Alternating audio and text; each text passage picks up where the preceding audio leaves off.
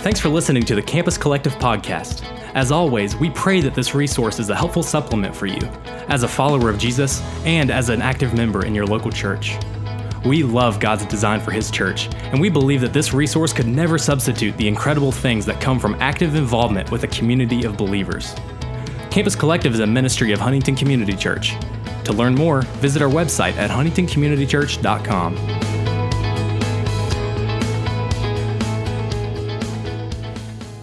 All right, if you have your Bible with you, I invite you to turn with me to the book of Psalms. We're going to be in the Psalm chapter 1 tonight. If you are new here, or if we just haven't gotten a chance to meet, my name is Tanner, and I am an intern here at Collective. So while you're finding your place there in Psalm chapter 1, I just kind of want to let you in on a little behind the scenes of what I'm hoping to do tonight. So obviously we're going to get into the first couple verses of Psalm 1, and we're going to look at what they mean, and we're going to see how we can apply them to our lives and what they can tell us about Jesus. But there's also kind of a second goal that I have beyond just the meaning of the text that has to do with kind of how I've structured this sermon. And so while you're getting there to Psalm 1, I just want to explain a conviction that I've had over the last few months in my own spiritual life. Namely, that I have noticed how much I've rushed my time in the Word. I read big chunks at a time. I go through it really, really quickly. And so at the beginning of the year, I decided that I wanted to totally try to change up the way that I spent time in the Word in 2022. And I wanted to be more slow and meditative. And so I have been, just in the first couple of months of 2022, really, really blessed by that. And have seen it be really helpful for me. And we're going to look at what meditation means in this passage. But what I'm hoping tonight you can also get from this is just kind of an example of what it looks like to meditate slowly through Scripture. And so hopefully maybe you also recognize that that's something that's lacking in your life, that it seems like you're moving really fast through the things that you read. And so tonight we're going to look at the first two verses, that's it, of Psalm chapter 1. And the point of these verses talk about meditating on God's Word, and using this passage, I hope to give you an example sort of what it looks like to just go slow, to take it word by word and phrase by phrase and try to just pull out as much meaning and just sit with each phrase for as long as we can, just getting as much out of it as we can.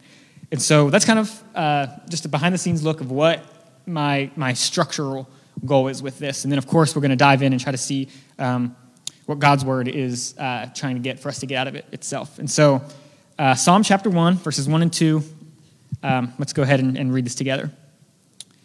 Blessed is the man who walks not in the counsel of the wicked, nor stands in the way of sinners, nor sits in the seat of scoffers. But his delight is in the law of the Lord, and on his law he meditates day and night. So, slowly, phrase by phrase, word by word. Let's see how much we can get out of this passage. Let's start at the beginning. Blessed is the man. So as we start here, and as we kind of get the context for what this passage is getting at, we come across that word blessed. In Hebrew, this word really is like an expression. It's an expression that ends with an exclamation point, so to speak, in their grammar that just says, how happy. So in other words, what this psalm is doing is painting a picture of what a happy person looks like. It's saying, how happy is the person, in other words. Now, I imagine at this point, this has probably piqued a little bit of interest. We all want to be happy, right? That's like what motivates a lot of what we do, that drives a lot of the decisions we make in our day. We all want to be happy. Additionally, many of us aren't happy, or at least not as happy as we wish we would be. And so we all want to be happy, right? That's something that we all want, that motivates us, and we all could be a lot happier. And so hopefully coming to a passage here that says, here's what a happy person looks like, piques a little bit of interest. As I was looking kind of at just how happy most people are, I wanted to get an idea of just kind of how happy people are as I was preparing this. And I came across a survey that is taken every few years that is pretty reputable. It's a pretty credited social survey that every few years surveys happiness in people. And the latest time it was surveyed was in 2020, when 14% of people said that they would call themselves very happy. That was the lowest number ever, as long as this survey has been recorded. Now, think about why. We've had a lot of threats to our happiness in the last few years. We've had canceled plans. We've had just continual disappointments of things we thought were going to happen that just didn't. Maybe it's, disappointed in how high school ended or how college has turned out. It's disappointment in just the way that maybe, that your relationships have gone in these past couple of years. Maybe it's just isolation. Maybe you're unhappy because you've been isolated from people and around way less people than you typically would have been. Maybe you've lost loved ones or watched loved ones suffer over the last couple of years. But whatever it is, people are, at least as of this survey, and I don't know about you, but I don't really think the world has gotten happier since this was taken in 2020. People were the least happy that they have ever been. And so I come to this passage aware that there's a decent chance many of you have walked in here tonight unhappy. And so before we keep going, I just want you to be honest with yourself. Are you happy? Not, would you tell your D group or your community group that you're doing well? Not if someone asked you, would you say that you were pretty happy? Are you happy? And what I hope to do over the next half hour or so is to use this passage, these two verses, to answer the question, how can I be happy? What is the secret to happiness? And what I don't mean is some kind of shallow, superficial, emotional happiness. What I'm talking about is the happiness that is a contentment, that's a satisfaction. And what we find in this passage, at least what I hope to show you, are three things that a happy person does not do in verse 1, and two things a happy person does do in verse 2. So that's where we're headed. And if you're a believer, if you are a Christian, if you believe the Bible, and you are not currently happy, if you're depressed, if you're struggling to find joy in your circumstances, if you just feel spiritually dry right now or empty or lonely or confused, I ask that you look with me at this book that we claim to base our life around and try to glean some kind of truth tonight that has the potential to change the trajectory of your current situation. Do you really believe the Bible has the power to do that? We claim to build our lives on this book, and here's a passage essentially saying, here's what a happy person looks like. So why not just lean in all the way to this with me tonight and trust that if we follow it, it really might make us happy. And if you're not a believer, if you came as a guest with a friend tonight, if you're not exactly sure what you believe or you know that you don't believe the same things that we do, what I ask is just that you hear me out. You're already here. You're not probably going anywhere. And chances are you're skeptical right now. You don't believe that this book is true, and now some guy is standing up here claiming that he's about to tell you how to be happy. But while you're here, I just ask that you consider, right, that you just consider while you're sitting here that maybe this is true. And maybe there's something here that has the potential to make you happy. Because you've probably been looking, you've probably been trying to find happiness, and you've probably been let down. So would you just consider with me that this really might have something for us? So let's keep going. Three things a happy person doesn't do, two things a happy person does do to answer this question, how can I be happy? So let's start the next line here in verse 1. What are three things a happy person doesn't do? First, a happy person does not walk in the counsel of the wicked. So I want to kind of explain who this is talking about before we really get into what it's saying. Who are the wicked? And in the next line, it talks about the sinner. These are very similar words, and they mean very similar things. I want to clarify that these are not probably where our minds are going when we hear this. We're probably, if you're like me, when you first hear wicked, you're probably thinking of the most evil, scheming, terrible people that you can think of. But that's not really painting an accurate picture of this. The words wicked and sinner in the next line really just mean ungodly. Some translations translate them ungodly. So we're all wicked by default. It simply just means those who don't know God. So I have a quote from Charles Spurgeon, who I think really explains well what this means by the ungodly and how it's probably not exactly the things that we're thinking of when we hear that word. Spurgeon says, the ungodly are not necessarily drunkards or swearers. These are ungodly, of course, but not all ungodly persons are like them. The ungodly are just your go-easy sort of people. They may go to church or chapel or go nowhere. They are often very respectable, good neighbors, kind to the poor. They may hold public office and enter parliament. There is no place they may not fill, for it is not considered an offense among men to be ungodly. The tragic folly and sin of these people is that they have neglected the chief thing to be remembered, namely, that there is a God, that they are his creatures, and being his creatures ought to live to him. So, in other words, the wicked, or the sinner that these verses talk about, is really just your average person who doesn't know God. In fact, it describes what every single person either currently is or was prior to salvation. Listen to what some other passages in the Bible say about people and wickedness. Genesis 6:5. This is right before the story of the flood. God says, the word says, the Lord saw that the wickedness of man was great in the earth, and that every intention of the thoughts of his heart was only evil continually. Paul offers a New Testament perspective on the scope of wicked people in Romans 3:11 and 12. He says, no one understands, no one seeks for God. All have turned aside, together they have become worthless. Listen to this. No one does good, not even one. And so, even though I said the wicked are those who don't know God, I don't want to deceive any of us, even those of us who are Christians, into thinking that there are no traces of sin or wickedness within us. Because if we're honest with ourselves, we know that this isn't true.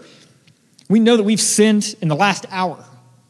We know we have been wicked today. And getting this right is kind of important. Getting right kind of who I'm talking about when I talk about the wicked or the sinners is really important, because I think that if you get it wrong, it keeps you from, if you get it right, it keeps you from thinking two things wrong about where I'm headed over the next little bit. First, I think it keeps you from legalism and from hearing kind of the strict set of rules that, are kind of cliche that, bad people do and Christians don't, or vice versa. And when I get into some of these things that these verses say are killing our happiness, that's where your mind is going to go. And what you're going to hear me saying is just a bunch of things not to do. Or on the flip side, you could hear this and interpret wicked wrongly, and you could give yourself an easy pass thinking that there are no traces of this in you because you're not doing these super bad things. And so I just want to kind of clarify that, because as we get into this, I think it's important to make sure that you understand that we are all by default wicked. And that really what wickedness looks like is just not remembering, the way Spurgeon said it, not remembering that there is a God, that we are his creatures, and that we ought to live for him being his creatures. And so there's an important word in this first phrase about walking in the counsel of the wicked, that adds a lot of meaning to what the psalmist is getting at. It's the word walk. So walking is something that implies a process. It's ongoing. It's a pattern. It's a lifestyle. What differentiates a Christian from a non-Christian, or a wicked person from a blessed person, or later in Psalm 1 it calls a righteous person, is not whether or not they sin, but whether or not their lifestyle is one of sin. Do you get that distinction? So walking has to do with a lifestyle. So let's keep trying to piece this together. A happy person does not walk in the counsel of the wicked. What this phrase is saying, then, so far to where we've gotten, is that the lifestyle of a happy person is not based upon the counsel of people who don't know God. So now, counsel. What is counsel? Counsel is the advice, the wisdom, the purposes. Think of a counselor. Think of people who you know who are counselors. We hear that word as like a therapeutic counselor. Like you go see a counselor or a therapist to help you, work through serious situations, or a school counselor, right? Like a guidance counselor at school who helps you plan out your schedule and be on the right track to graduate and all those sorts of things. So I think that word there, even guidance, adds a lot of meaning to this.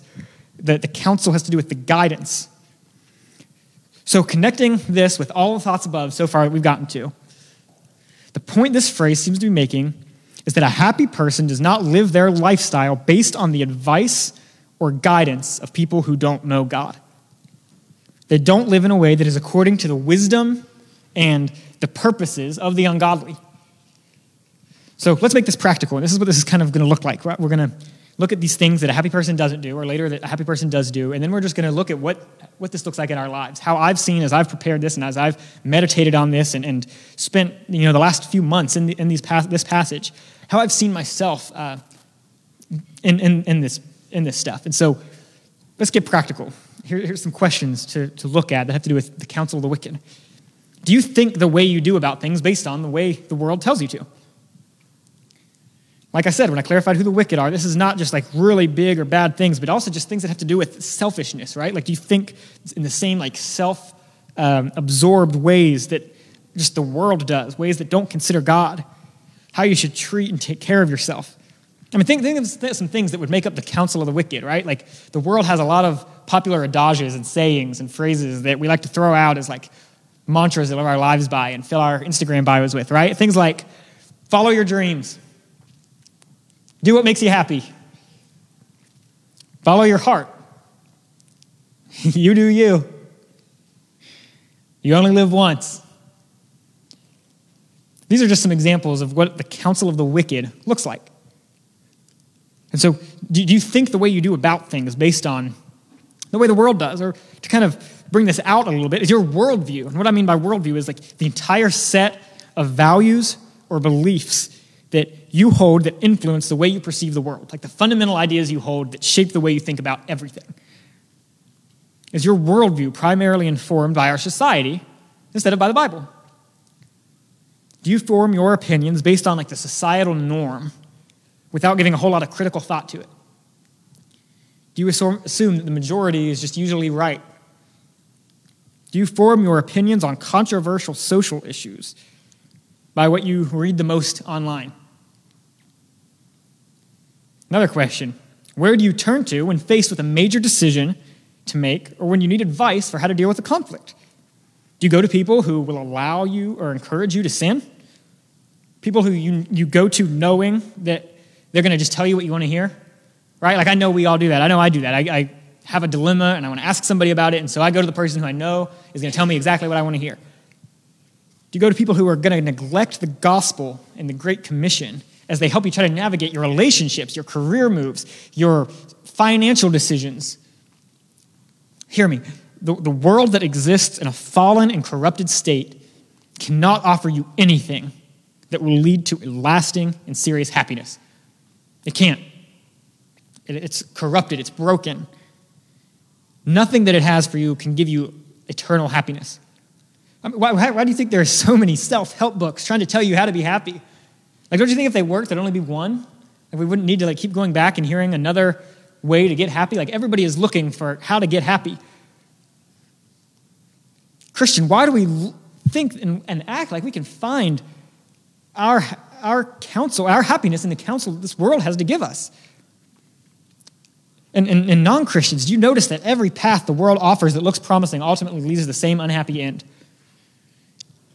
Now, before I move on from this phrase, I want to be clear that this is not to say we have nothing to learn from people who aren't Christians. Please don't hear me say that, or think that the text is saying this, because there are people who are trying to say that right now. There are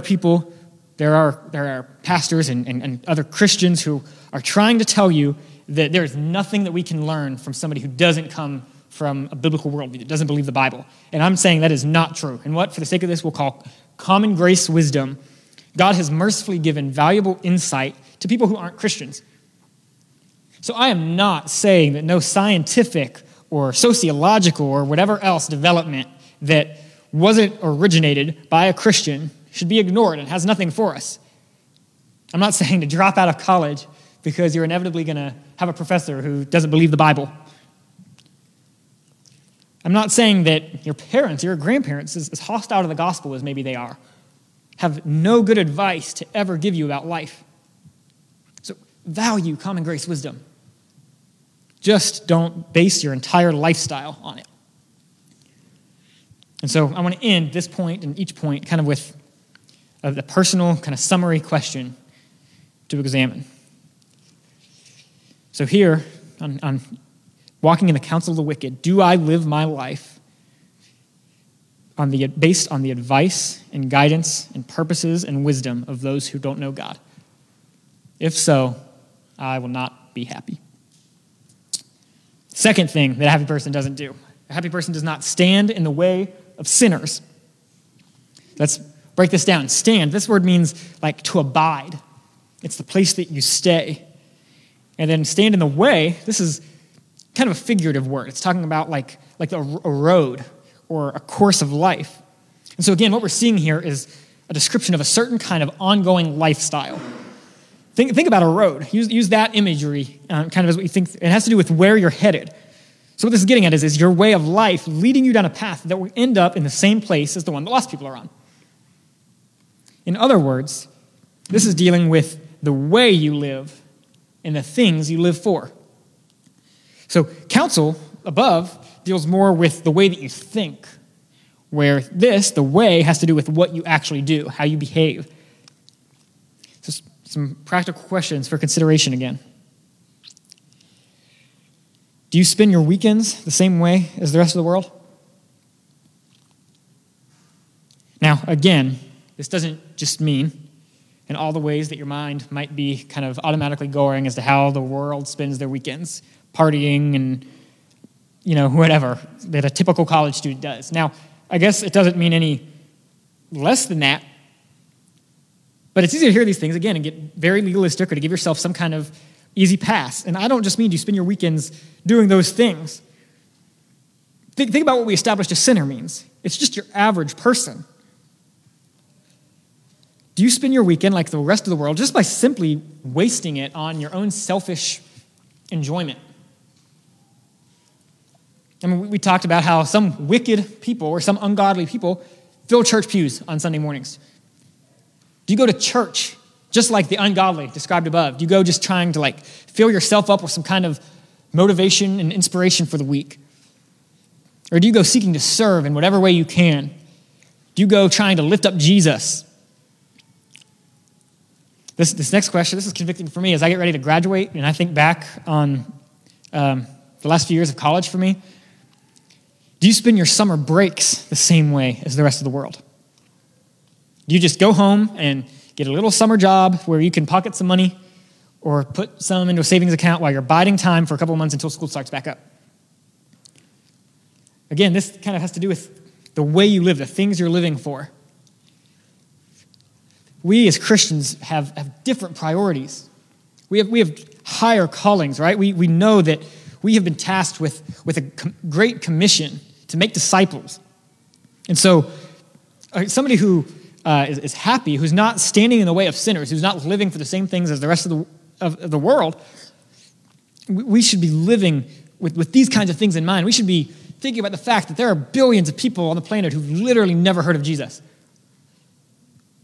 And we should be spending our breaks or our weekends or our resources and all of these things with that as our end goal. That's the type of thing that a happy person is going to live for. So do you spend your weekends the same, your summer breaks the same?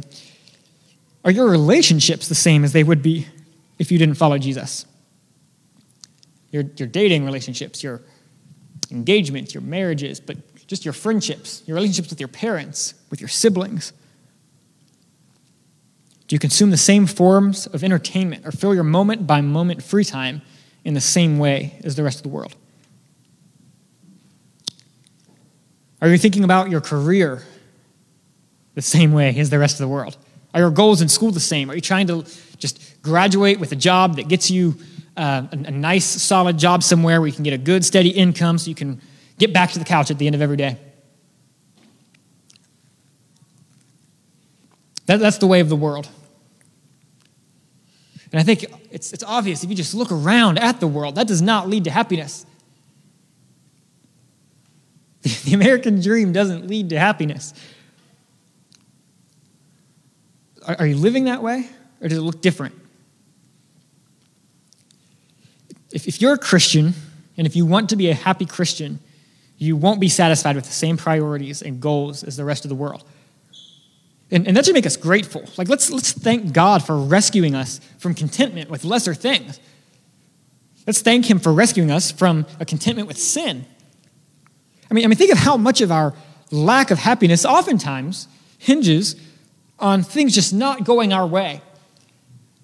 I mean, as I think back to the things that make me the most unhappy, As I think back, because I'll just be real. The last few years, it has been hard a lot of times to find happiness when I'm getting constant plans canceled. And when I finally think that, things are going back to normal and another thing happens to remind me it's not. But so much of that is hinged on just things not going my way, on minor inconveniences, on disruptions of my plans. And so pride is really at the root of so much of our unhappiness. And so if you want to be a happy Christian, you're not going to prioritize the same things that the world is. You're not going to buy the advertisements trying to sell you on that kind of life. And so another summary question. Do I live my life in the same way and for the same things unbelievers do?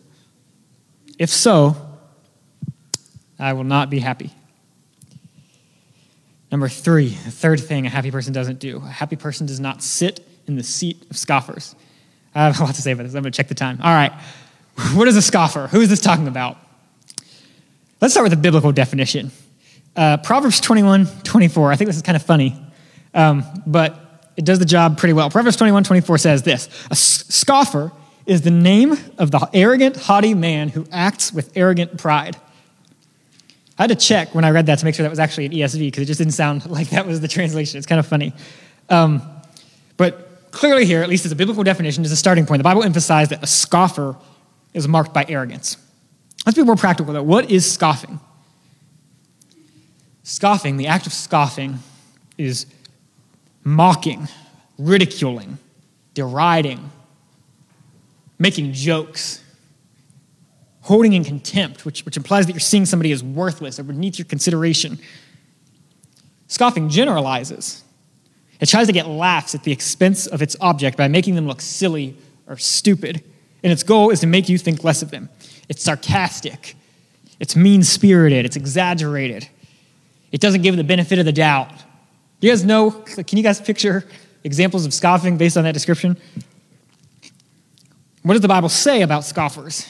I have a few verses here that kind of paint a picture of what a scoffer looks like. And I want you to notice they all come from Proverbs, which means I think that scoffing is a wisdom issue.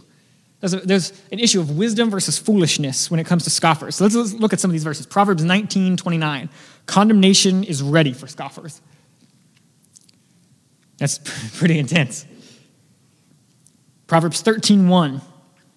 A wise son hears his father's instruction, but a scoffer does not listen to rebuke. So a scoffer doesn't consider the fact that they might be wrong. They won't be open to hearing correction or criticism. Proverbs 22:10. Drive out a scoffer, and strife will go out, and quarreling and abuse will cease. So this makes the case that scoffers are the source of conflict and fighting and disagreement. Proverbs 24:9. The devising of folly is sin, and the scoffer is an abomination to mankind. So the Bible clearly uses very strong language towards scoffers. It's not pulling any punches. It's not painting a very good picture. In the whole wise versus foolish kind of dualism of the book of Proverbs, scoffers are very clearly on the side of the fool, right? Now, I think at this point, that the fact that a happy person does not sit in the seat of scoffers might be the hardest one for some of us to hear so far. Because we live in a culture, a society, that celebrates scoffers. Think about it. We love and platform people who have the most witty, most cynical, most cutting takes on our perceived opponents. You notice that? We have favorite scoffers. We listen to certain people because they scoff best. We like them because they're the best at demeaning and mocking people we don't like. Because of that, people try to supply moments of scoffing. And I think a big reason for this, that this is the place that our society is in, where we just love scoffers. A big part of this, not all of it, but I think a big part of it is that social media is all about scoffing, right? Like viral tweets are usually scoffing tweets. And on there, it's easy to without a face, just scoff and to make fun of and to get your likes and your retweets and your shares. by being as mean-spirited and nasty and sarcastic as you can possibly be. Now, it's kind of funny, standing here as a senior, I've realized there's a lot of people here who have not known me for super long. I'm kind of on the oldest group here, one of them. But for those of you who haven't been around super long and didn't know me a few years ago, I very much was a scoffer. Like, straight up, I did all these things. I used social media to scoff. I sat in the seat of other scoffers. That was what I surrounded my social media with. I got on trying to find scoffing. And I promise it did not make me happy. It made me way less happier than it would have had I not been scoffing, because I was constantly just being upset and agitated and irritated. And so let me take you inside the mind of a former master scoffer for a minute, okay? When you're scoffing, you are constantly trying to cause the other side to look as silly and ridiculous as possible, with no benefit of the doubt. You are trying to get affirmation from those you agree with by the very act of putting down those you all mutually disagree with. And listen, and this might sound kind of silly for me to say at first until I get to the point I'm making. If I were to go back and look at, I've archived or deleted most of the posts that I was a scoffer in, but if I were to go back and look at those, I don't think that I would really disagree with the point I was making in any of them. I think that I probably still would agree with them in principle. My point by saying that, though, is that scoffing is still wrong, even if you're right. In fact, I think it discredits and delegitimizes your rightness. I think that we think, especially as Christians, that just because we're right and just because we have like the right position, it is okay if we just make the other side look stupid. If we paint the other side as enemies and not as lost people. Think of all, seriously, just think of all the damage that has been done to worthy and noble causes just because we've made scoffing our primary means of communicating. I can think of people who just gotten just caught up in scoffing as their primary mode of communicating. People who started off as well-meaning. Like I said, I was one of those people. Why do you think our culture is so miserable and unhappy and panicking and angry at one another all the time? At least one large part of that, at least according to this verse, has to be that we have come to a point where we have filled our highest and most respectable positions with scoffers. As this verse says, you can't be happy if that's who you're around.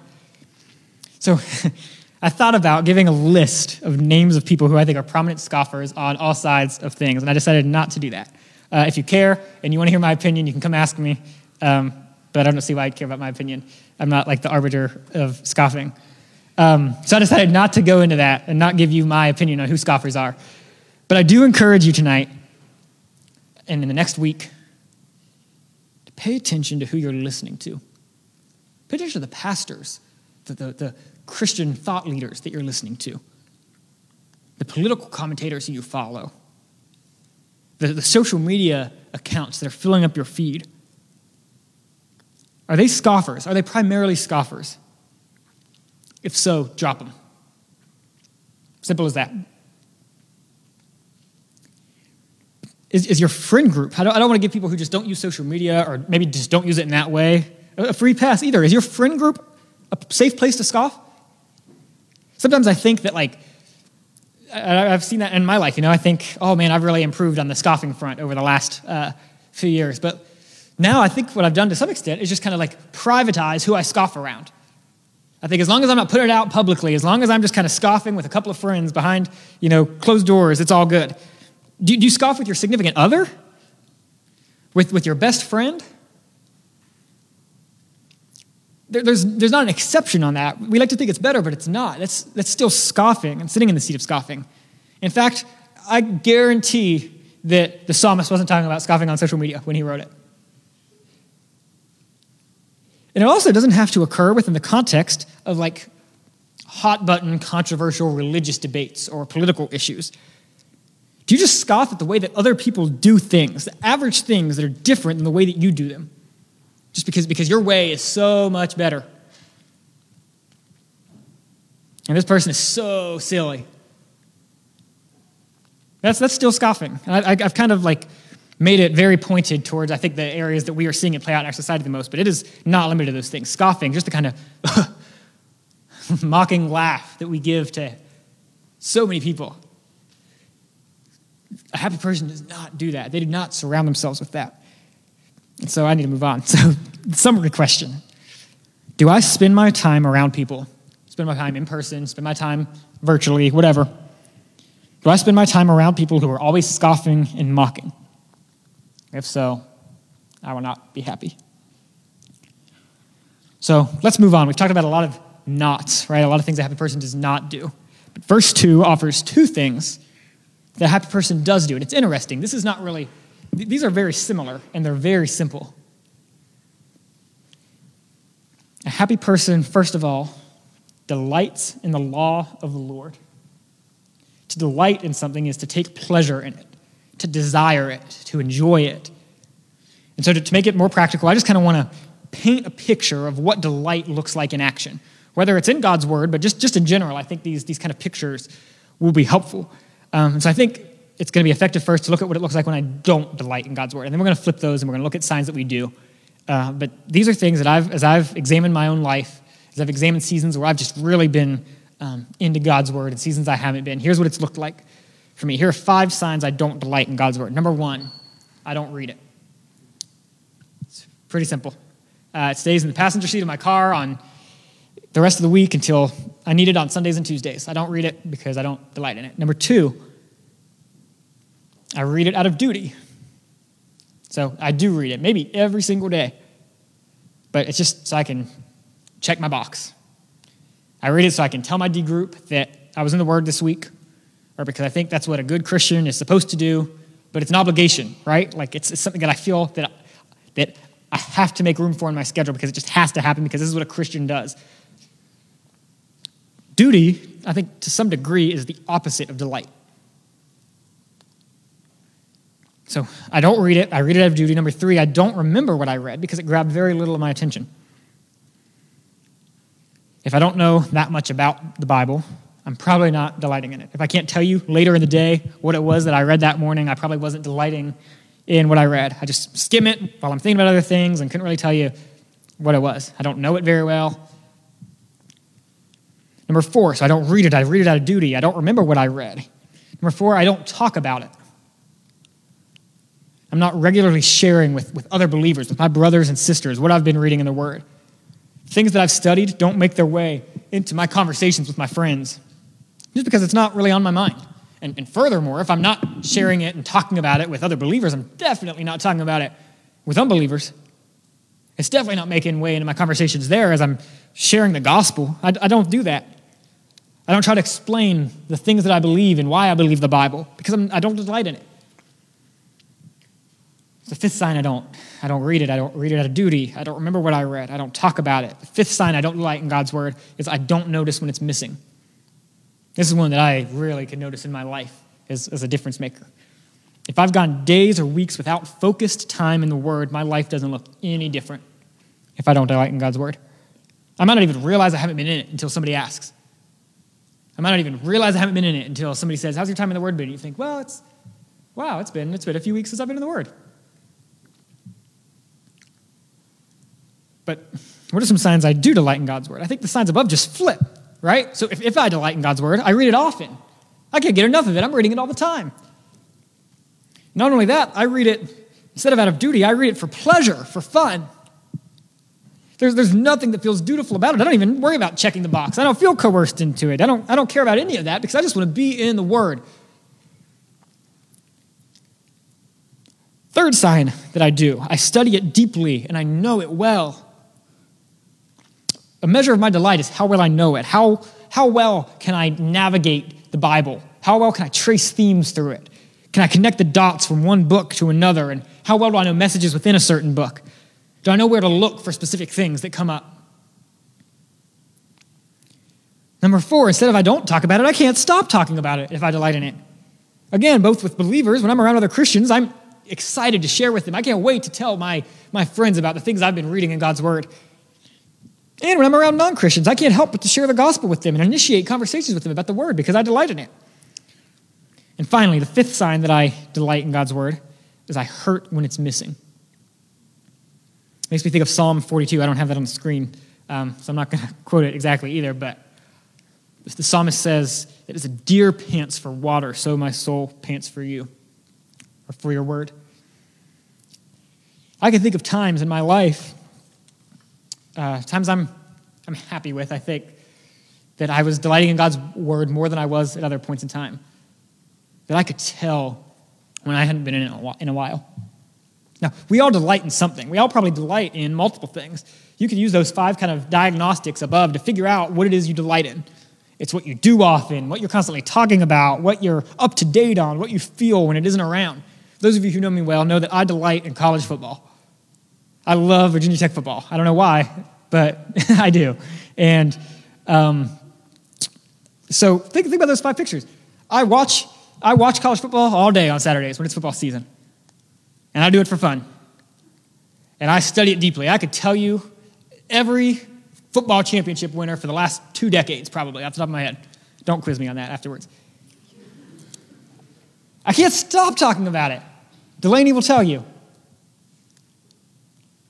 And I hurt when it's missing. When it's like the middle of summer, and it's been a long time since it's been football season, I hurt. I'm ready for it to come back. So kind of work through those pictures on your own and figure out what it is that you delight in. But imagine, like the psalmist says, if we want to be happy, that's the kind of way that we will delight in God's word. So the Bible says that, or the Bible should be this for us. Think about those things that you delight in. Think about if you had that kind of enthusiasm for the Bible. And I also want to challenge you. It says delight in the law of the Lord. Think about what is meant by law here. This is so cool. And in light of what should have existed, what would have existed at this point, he was talking about the first few books of the Bible. He really meant the law. And so can you say, maybe you heard those and you think, you know what, I delight in God's word. Can you say you delight in all of God's word? Do you delight in Leviticus and Numbers as much as you do in Romans 8 and 9? I guess not. That one stung me too. Does it stir the same excitement and desire within you to go to those books? And you might wonder, why can I delight in the law specifically? What is it about this list of rules that I'm never, ever, ever going to be able to follow that can cause me to delight in them? Well, think of how much more of a reason we have to delight in God's law than even the author did here. We can delight in God's law because Jesus fulfilled it. As we're delighting in God's law properly, we are seeing things that we just can't ever do, but what we're delighting in is the person and the work of Jesus that did it on our behalf. I love what Psalm 37:4 says. It says, I didn't write this one down, that if we delight yourself in the Lord and he will give you the desires of your heart. Delight yourself in the Lord and he will give you the desires of your heart. Again, I mentioned earlier, I think a lot of the times the reasons we aren't happy are because we don't have the desires of our heart. And this isn't saying that if we delight in God, he's going to just give us all those things. I think what it implies is that he's going to reshape our desires and then give us those. So, summary question for delight. And I hope that you'll just kind of examine the different things you delight in based on those pictures. I found them really helpful for me the last few weeks. Summary question. Do I have this kind of passionate, enthusiastic delight for God's word? If so, I am on the road to finding happiness. Second thing a happy person does, they meditate on it day and night. So I would argue that meditation is the natural response of delight. If I delight in something, it just makes sense that I'm going to end up meditating on that thing. Meditate, what it literally means, and so I talked about it at the beginning, and I said that was kind of a goal for this, right? That I wanted to show you what it looks like to meditate. What that word literally means, the literal translation of that verb is to murmur. It implies that it's like always on your mind, always coming out of you. The word is also translated sometimes imagine or study. Interestingly, if you just look down further on your page in Psalm 2, it says, why do the nations rage and the peoples plot in vain? That word plot is the exact same word. So it has to do with what you're studying, what you're thinking about.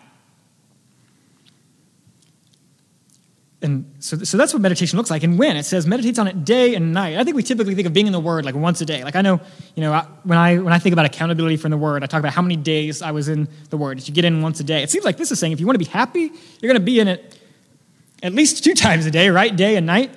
But I think what it's getting at here is just that it's continual, that it's constant, that I'm meditating on it all throughout the day, related to these delight signs that we just talked about, right? Like it's always on my mind. I'm reading it often and for fun, and I know it well, and I study it, and I talk about it. So what does it look like to meditate? There are so many good resources that I looked at as I was preparing this that I would love to share with you if this is a discipline that you think you want to grow more in. But what it looks like simply is kind of what we've been doing this entire sermon, taking Scripture slowly and in small chunks and going word by word and phrase by phrase, trying to just pull everything out of it that we can, trying to just get as much meaning out of it as we can.